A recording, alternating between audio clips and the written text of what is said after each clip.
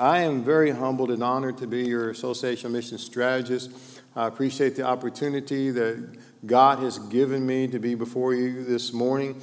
I also appreciate a couple of your members who serve in our association, Brad Kaufman and Blake Williams. We appreciate them very, very, very much, what they do in service for our Lord Jesus Christ. I've left some brochures out there on the table, opportunities to help you get an overview of what you, among 51 other churches, you 52, do in our service to our Lord Jesus Christ, how God's moving among our association.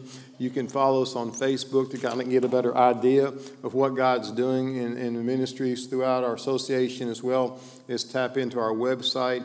That kind of gives you just an overview of that as well. Yes, as the brother said, we are in transition of changing our name. So please, we pray that you would encourage us with your prayers and ask God to continue to guide us as we continue that transition. And know also, beloved, I'm praying for you all, praying for your staff, praying as you all seek God's next pastor for your church. And I mean that very much. But I also want to take a moment and just ask you to remember your ministerial staff and your support staff. Yes, it's Clergy Appreciation Month, but don't just make October, October ends and go, okay, that's it, I'm not going to show any appreciation. No, don't do that. As God ever lays that individual or that staff completely upon your heart and mind, let them know that you appreciate it. Let them know that you're glad that they're doing what they're doing, because this pandemic has been doing a number on pastors, ministers, and support staff in the last 15 to 18 months. To be transparent with you, a bulk of my weekly schedule, 6 to 8 hours a week, is just basically ministering, praying with pastors and staff, because they're just stressed out. Stressed out. In fact, in the past 8 or 9 months, and I've been doing this quite a number of years. I had dark hair at one time. Thank you. But it's been unusual. The stress, the strain. So anytime and every time you get an opportunity to send them a text, email, take them out for a meal. Don't talk about church. Just say, how you doing? How can I pray for you? How's your family doing? Lift them up in the Lord Jesus Christ. And I'm sincerely asking you to do that, because it's been a trying time. I also want to ask you this morning. Are you ready for this question? Why are you here? Why have you come this morning? What brought you here? And most importantly, what do you hope happens as a result of you being here? When you leave this morning, what is your goal? You came in here for whatever reason, but as you continue to worship God in spirit and truth, and you heard some marvelous praise songs to prepare your heart for worship, as you leave today, what is it you hope happens to you? Happens maybe between God and you, maybe with your family, maybe with others around you. What is your goal? That's what we're going to talk about this morning in light of Philippians chapter 3, verse 13 and 14. So in order to do that, let's prepare our hearts and talk with God. Join your head and your heart with me, please. Pray for those around you. Pray for your staff. Let's talk with the Father. Almighty God, we thank you very much for being our God. We thank you that you've allowed us to come here this morning to worship you in spirit and truth, to praise you, and to pause out of our schedule and simply let you be God, to be still and know you, to draw closer to you, to sing praises to you, and to give you thanksgiving from our hearts. But as we move from the praise and thanksgiving, God, we also want to take a moment and hear your voice. Hear what you have to say to us through your word and through the still small voice of prayer. What is it you want to do with and through us? What do you hope, Father, happens as a result of us being here this morning so that we can please you with all our all? And hear, Father, the hearts of these worshipers who've gathered this morning to praise you, to draw near to you. But they're casting their burdens upon you, God. There are those who have heavy hearts, those who are considering decisions, not knowing what to do. So, Father, in all their ways, as they commit this to you, direct their paths. And be with this beloved church as she continues to Be your beacon of hope and light and love to the community. Be with the team as they follow your guidance in finding your shepherd for their future. You be the glory. In Christ's name, amen. Philippians chapter 3 is where we're going to camp out for just a moment, but I want to tell you a little story that happened not long ago. And it has to do with a race. I don't know if you have any runners in here or not, but the ultra marathon happens in Australia. Now, the ultra marathon that happens in Australia is a race that's 543 miles long. 543 miles. I would do well to run maybe 5 steps, but 543 miles. And in 1983, they had 150 contestants to show up for this race. And on the day of the race, there was a 61-year-old potato farmer by the name of Cliff Young, as you see here. And this is what he wore. He had on overalls, galoshes over his work boots. And when he first approached, they thought, well, he's just a spectator. He's come to see everybody else run. But no, he approached the registration table and he said, I want to run. I want to enter this race. And there were some people that thought it was a joke. But the staff gave him his little number here, 64. And he put that on. He lines up with all the other runners, and they've got on their state-of-the-art tennis shoes, their running gear, their physique bodies. And then there's 61-year-old potato farmer, sheep herder, toothless Cliff Young, 61. And when they start out to run, all the runners, of course, are leaving Cliff behind, and the snickers turn to laughter. And some even say, somebody stop him before he kills himself. And then they really started laughing when they noticed how he ran. It was kind of like a leisurely shuffle. This was a 543-plus mile race. And Cliff, in his overalls and galoshes, is out there running. Now, they couldn't understand why he was doing that. I mean, all of Australia was riveted to the television set. And they were watching this man here run this race with all these other runners. I mean, everybody knew that it takes 18 hours a day to run and then you sleep for 6 hours. But nobody told Cliff. It seems that nobody told Cliff that you're supposed to run 18 hours and then sleep 6.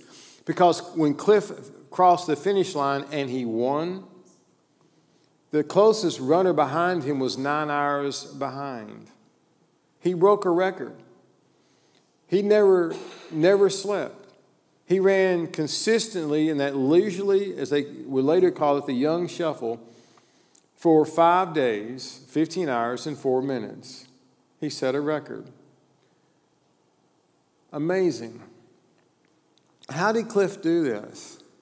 Cliff achieved what he did because he had a goal and he stayed focused. He was able to do it. Yeah, he didn't like some people did. He didn't have horses or four-wheel drives to round up his sheep whenever they strayed on this 2,000-acre farm. No, he got out and ran. Sometimes he would run for days and nights to gather up his sheep, to get them in safety. Here he had a goal. He made up his mind, and it didn't matter what anybody else thought of him. Didn't matter what anybody thought the way he dressed or anything else. He had a goal. He set his mind. He made his mind up that that's what he was going to do. His attitude and behavior played a big role in him winning this race. Our attitude, beloved, is going to play a big role in the kind of Christian that God wants us to be. Make no mistake about it, because the Christian life, it's not a 100-yard dash. It's a marathon. Yes, with 100-yard dashes, speed matter. But with marathon, endurances matter. So with that in mind, look at Philippians chapter 3. You and I, with God's help, we're going to be looking at this passage here to kind of get an idea of what God wants to do with and through us.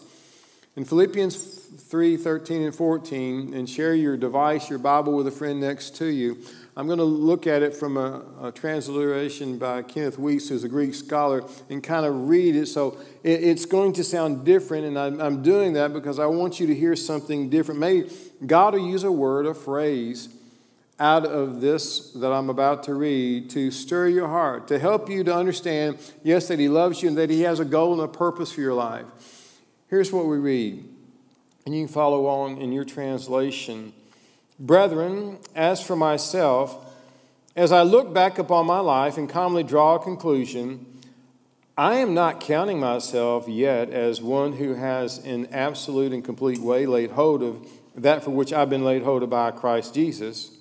But one thing, I, in fact, am forgetting completely the things that are behind, am stretching forward to the things that are in front, bearing down upon the goal. I'm pursuing on for the prize of the call from above of God, which is in Christ Jesus, end quote. Looking at those two verses and knowing of the Apostle Paul from maybe your Bible study times, what is Paul wanting to do here? What is Paul's ultimate goal? Well, we get an idea. He wants to grow he's not Paul, the Apostle Paul, who dedicated, surrendered his life, changed his life around to follow the Lord Jesus Christ, is telling the Philippians, I don't think I've arrived yet. I'm pressing on. Can you and I identify with Paul? Are we pressing on to become the Christian that God in Christ wants us to be? Or are we becoming complacent, apathetic? I have been concerned the last 15, 18 months about the body of Christ. Because what I see in some parts, some circles, if you please, is an apathy, a complacency.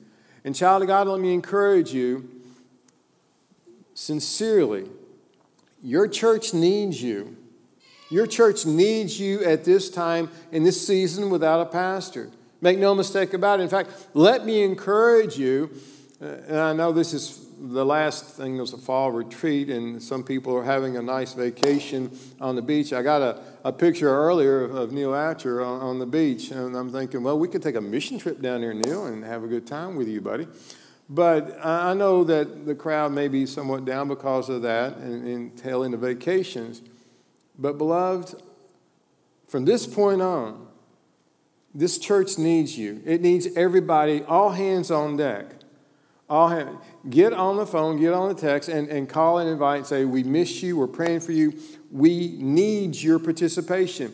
Don't let the attitude of complacency and apathy dominate you, or don't blame it on the pandemic. I mean, I have some people that used to say to me when I was served as a pastor, you go up and ask them, well, would you pray about serving? And they would say, oh, I've done my time. I'm sorry, I didn't know it was that hard on you.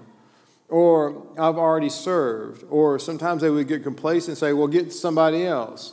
Well, it's not like that. God calls people to serve. And God is calling you all hands on deck, especially during this season without a senior pastor. Your church needs your participation. Your church needs your active participation. Your staff needs to see and be affirmed that you're with them during this time. Now, think about this. When the search team is interviewing a pastoral candidate, and the candidate's going to ask a series of questions, and one of the questions may be, how is the church holding up without a pastor? How's the health of the church? How's your attendance been? You don't want the search team to look that person in the eye after they prayed and they're really wanting this person to be considered. You don't want them to say, well, there's an attitude of complacency. Maybe they're blaming it on a pandemic. Maybe they're blaming it on because we don't have a pastor. No, what you want is for that search team to look this guy in the eyes and say the church has been doing fantastic. We are overwhelmed at the response of the church members in light of no pastor being on field there. The membership is pressing on. They're fulfilling the upward call of Christ as God would have them. Child of God, how do we achieve that? How do we become the Christian that God wants us to be? How do we be like Paul? Paul gives us a brief formula here, a brief formula, 3-step formula. And it's very simple. You and I, to be the Christian that God wants us to be, not looking around and saying, oh, I wish I was like that person or that person. We'll get into that in just a second. No, it's being the Christian that God wants us to be. We got to focus our aim on the goal that God has for us. We got to forget the past. And then drop the T off the word forget, and we've got to forge ahead to becoming the Christian God wants us to be. Look at verse 13. Paul says, focus our aim. He says, this one thing, the one thing.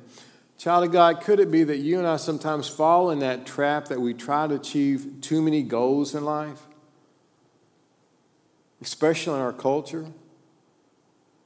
Some of us, and we, if it's not us, maybe we know some people like this. They try to be super mom, super dad, super grandparent, super church worker.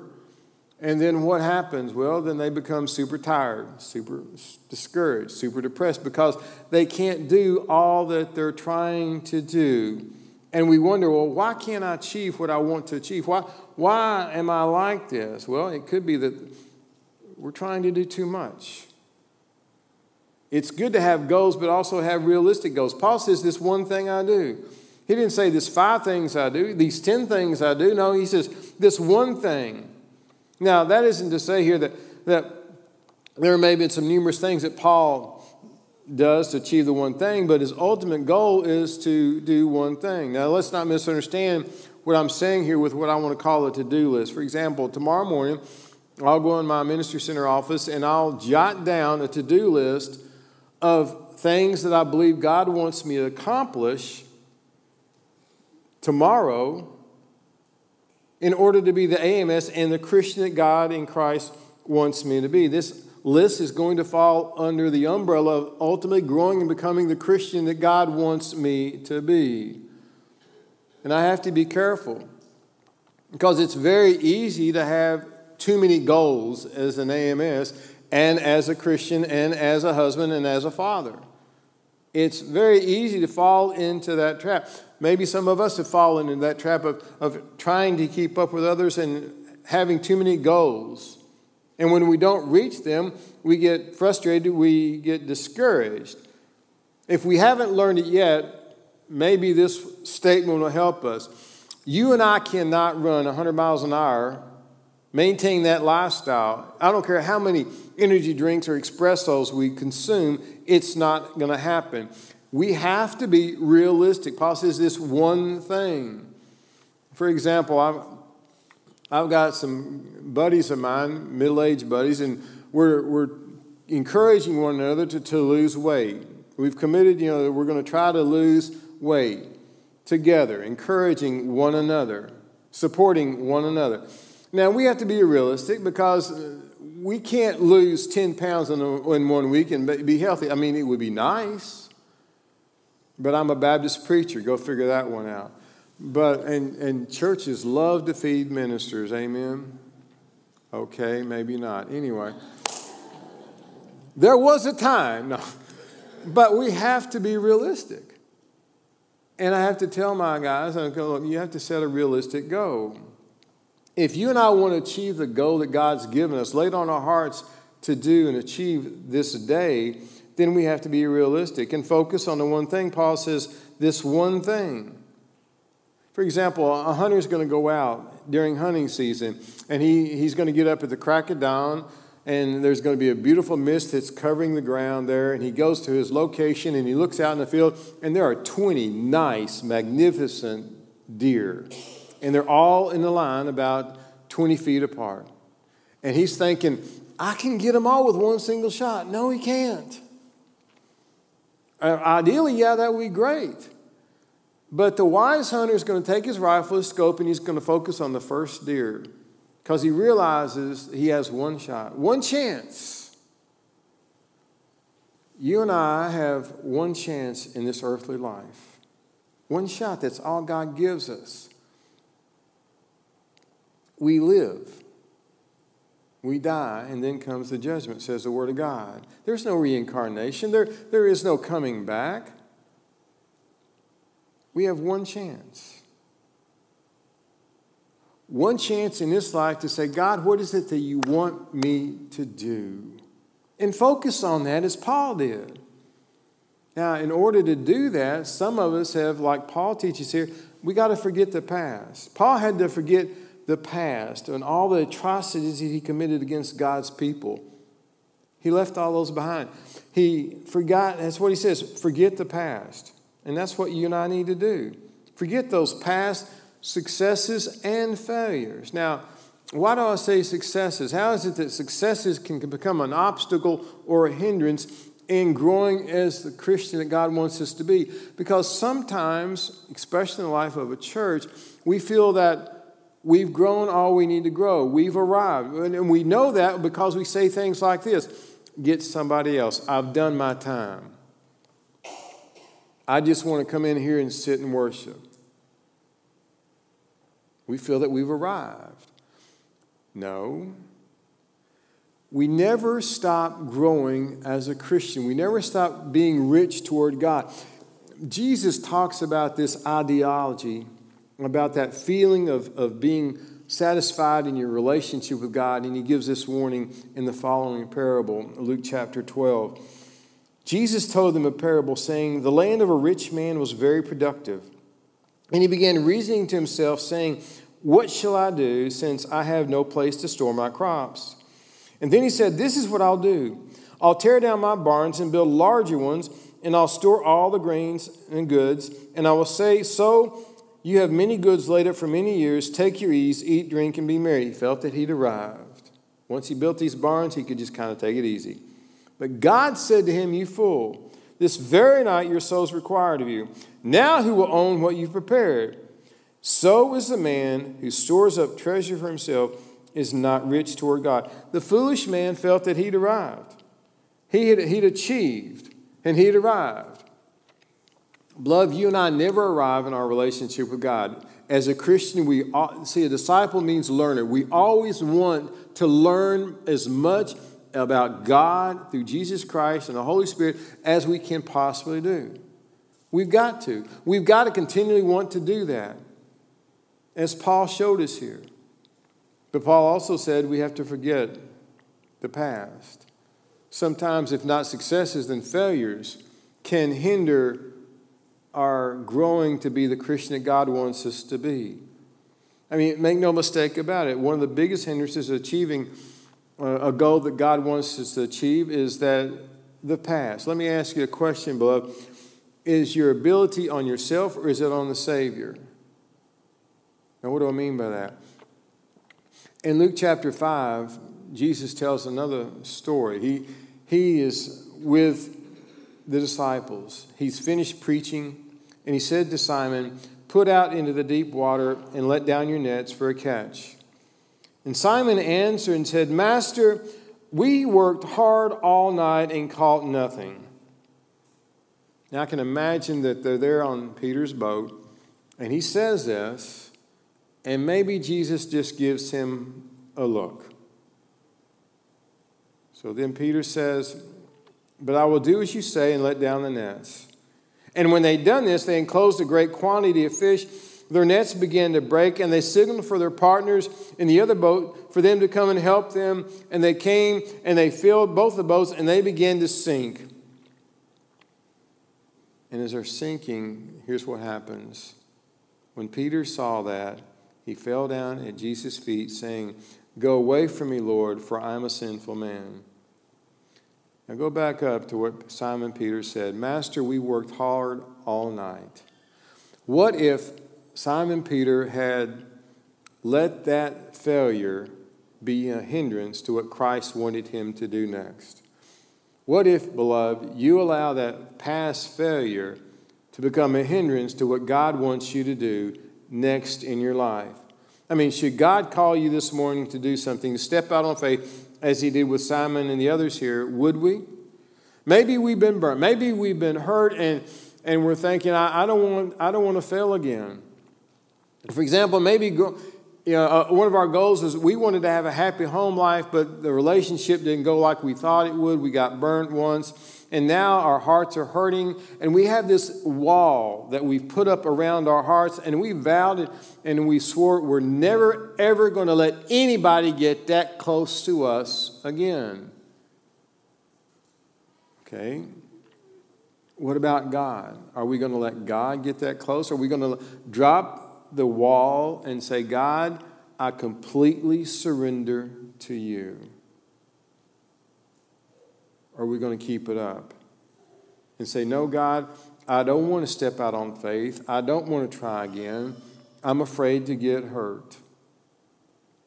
Or maybe our issue is self-esteem. Maybe that's a failure for us. Self-esteem, self-identity, if you please, because of past life experiences. Maybe, for example, we got crushed early on. Maybe we followed a sibling in school. That sibling was the model student, model sibling, if you please.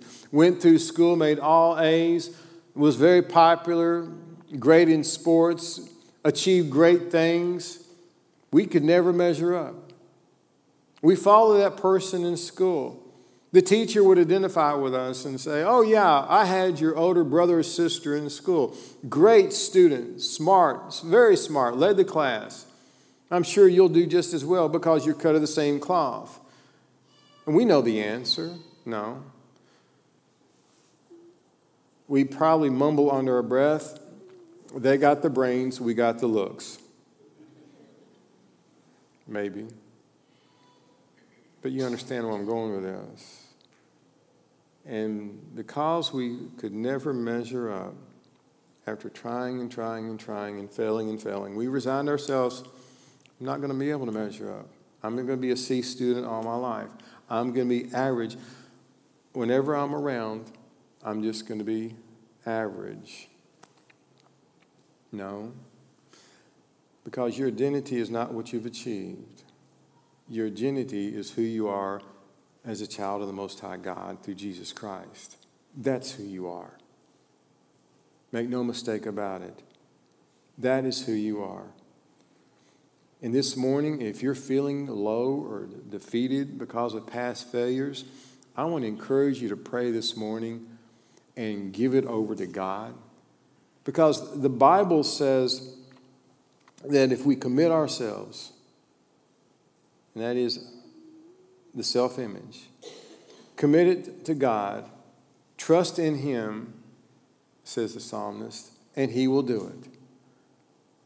Let that be your prayer this morning, because that includes your past, your self-image, your self-esteem. See, beloved, understand something here. God does not think poorly of you. You don't need to think poorly of you. And don't listen to your critics. Listen to the Christ. And this process of understanding how we matter to God, it happens when we deepen our walk with God. We start by faith. Then we start in small group Bible study. Because the Bible says that we walk by faith, not by sight. And that's what He teaches us here. To reach the goal to become the Christian that God in Christ wants us to be. Paul says, focus your aim on the one thing. And then forget the past. And then drop the T off for the word forget and forge forward. Verse 14 is what he tells us here. Press on. If you and I are to reach the goal that God in Christ has for us this year, then we've got to press on. Press on like he's talking here. He's describing a runner who's straining. And you can imagine, Paul has seen these runners race and he's seen them get red faces or straining ahead to win the race. Their necks are, the veins are bulging in their necks and everything. And they're doing the best they can to forge ahead. And they do that by not giving up. Cliff Young, 61-year-old potato farmer, sheep herder, ran that race in overalls and galoshes and boots, and he won it because he did not give up. He forged ahead. I understand that Albert Einstein was 4 years old before he could speak. He was 7 before he could read, but he forged ahead. Isaac Newton was rated a poor elementary school student, but yet we know that he went on to develop the laws of gravity there. He forged ahead. Beethoven had a music teacher once say of him, as a composer, you're hopeless, Beethoven. But Beethoven forged ahead. Thomas Edison had a teacher tell him, you're too stupid to learn anything. But Edison forged ahead and went on to achieve over 1,000 patents. F.W. Woolworth worked in a dry goods store. At the age of 21, his fellow employees wouldn't let him wait on customers because they thought he didn't have any sense. But he forged ahead and he opened up a lot of department stores and business adventures. You might have heard of Walt Disney. He once was a freelance writer. He tried to sell his sketches to a number of newspapers. They all turned him down. In fact, one editor of a Kansas paper said he has no talent. Wonder what he's doing now. He walked forwards ahead. And he kept on doing what he did, and he drew some sketches for some church publicity materials. He rented a mouse-infested apartment over a garage and kept on drawing, hoping that somebody would hire him. And I have an idea that mouse-infested garage, he looked down one day and he decided he'd draw this little mouse. He probably named him Mickey. I don't know. I wasn't there. That was before my time, but I'm wondering here. Point being, he forged ahead. These people attained their goals because they kept on. They didn't give up. And beloved, I don't want you to give up. I don't want you to quit. Next to your personal relationship with the Lord Jesus Christ, what's your lifelong goal? What is it that you hope to achieve? I asked you earlier, why are you here?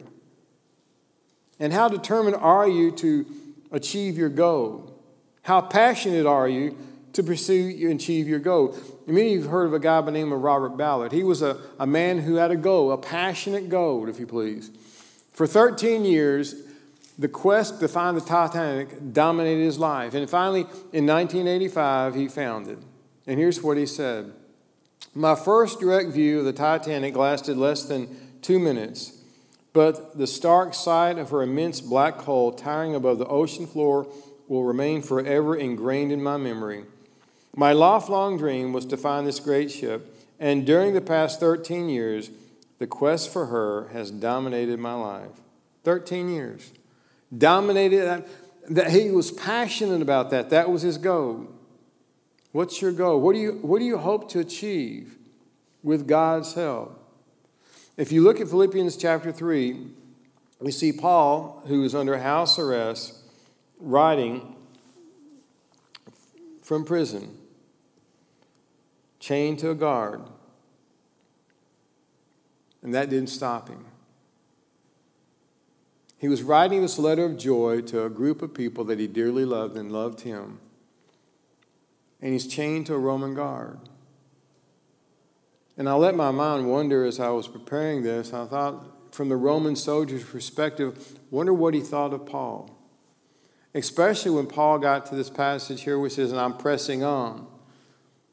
And I got to thinking, maybe the Roman guard looked at that phrase because he's right there, looking over his shoulder, as this man is writing the inspired letter of Philippians. And he said, buddy, you're not pressing on anybody because I got you right here. We're chained together. You get an idea in Paul's ministry. He didn't listen to his critics. He listened to his Lord. Beloved, if you want to be that which God wants you to be, you don't listen to your critics. You listen to the Most High God who loved you, gave his only begotten Son to die on the cross for your sins, and has given you the Holy Spirit who dwells within your heart to guide you in all truth all the days of your life. So I'm going to ask you to do something this morning, and that is I want you to refocus on why you're here. I want you to refocus on your relationship with Almighty God. And as you're doing that, pray and ask God, what would really happen? How would my life change if I applied these 3 principles?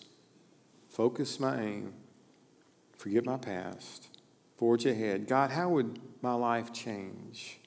How would our relationship change? For some reason, at the age of 61, Cliff Young decided he was going to run in that 500-plus mile race. And he did. And he didn't listen to the critics. He didn't listen to the laughter. He stayed focused. Now, will you stay focused as the Holy Spirit calls upon your heart?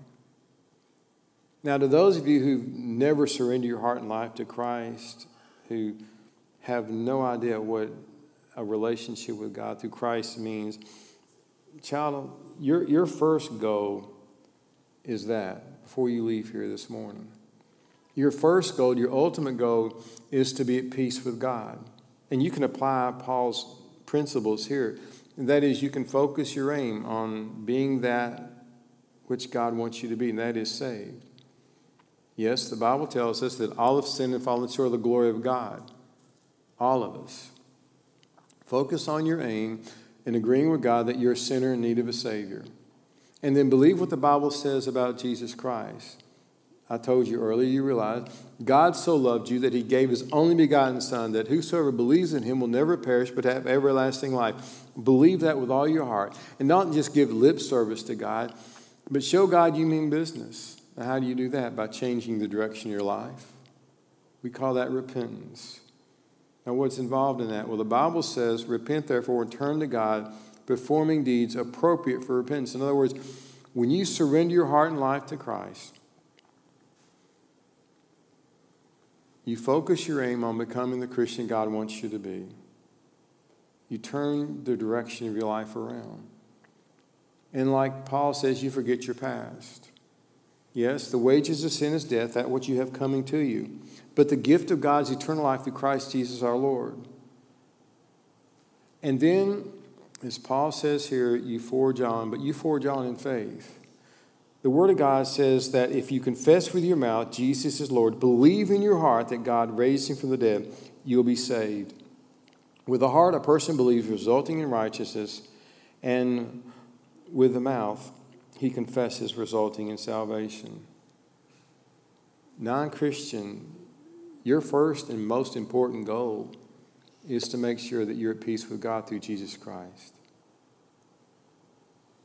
And others of you, what goal or goals has God laid on your heart this morning? What is it that you need to focus on? Forget the past.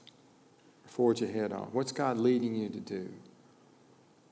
You can solidify that this morning.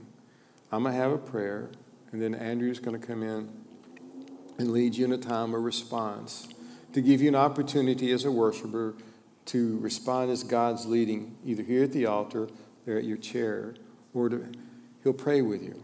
Whatever is God doing in you, achieve that goal right now. Let's talk with the Father. Father, we thank you very much for the opportunity that you give us to worship you, to hear your voice through your word, through the time of prayer and worship.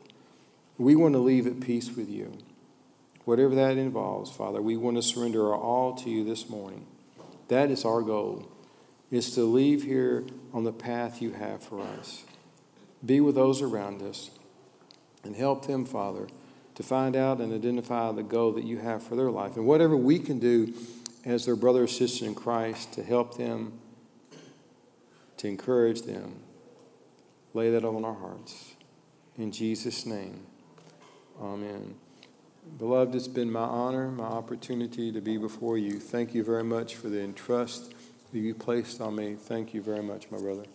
God bless you all.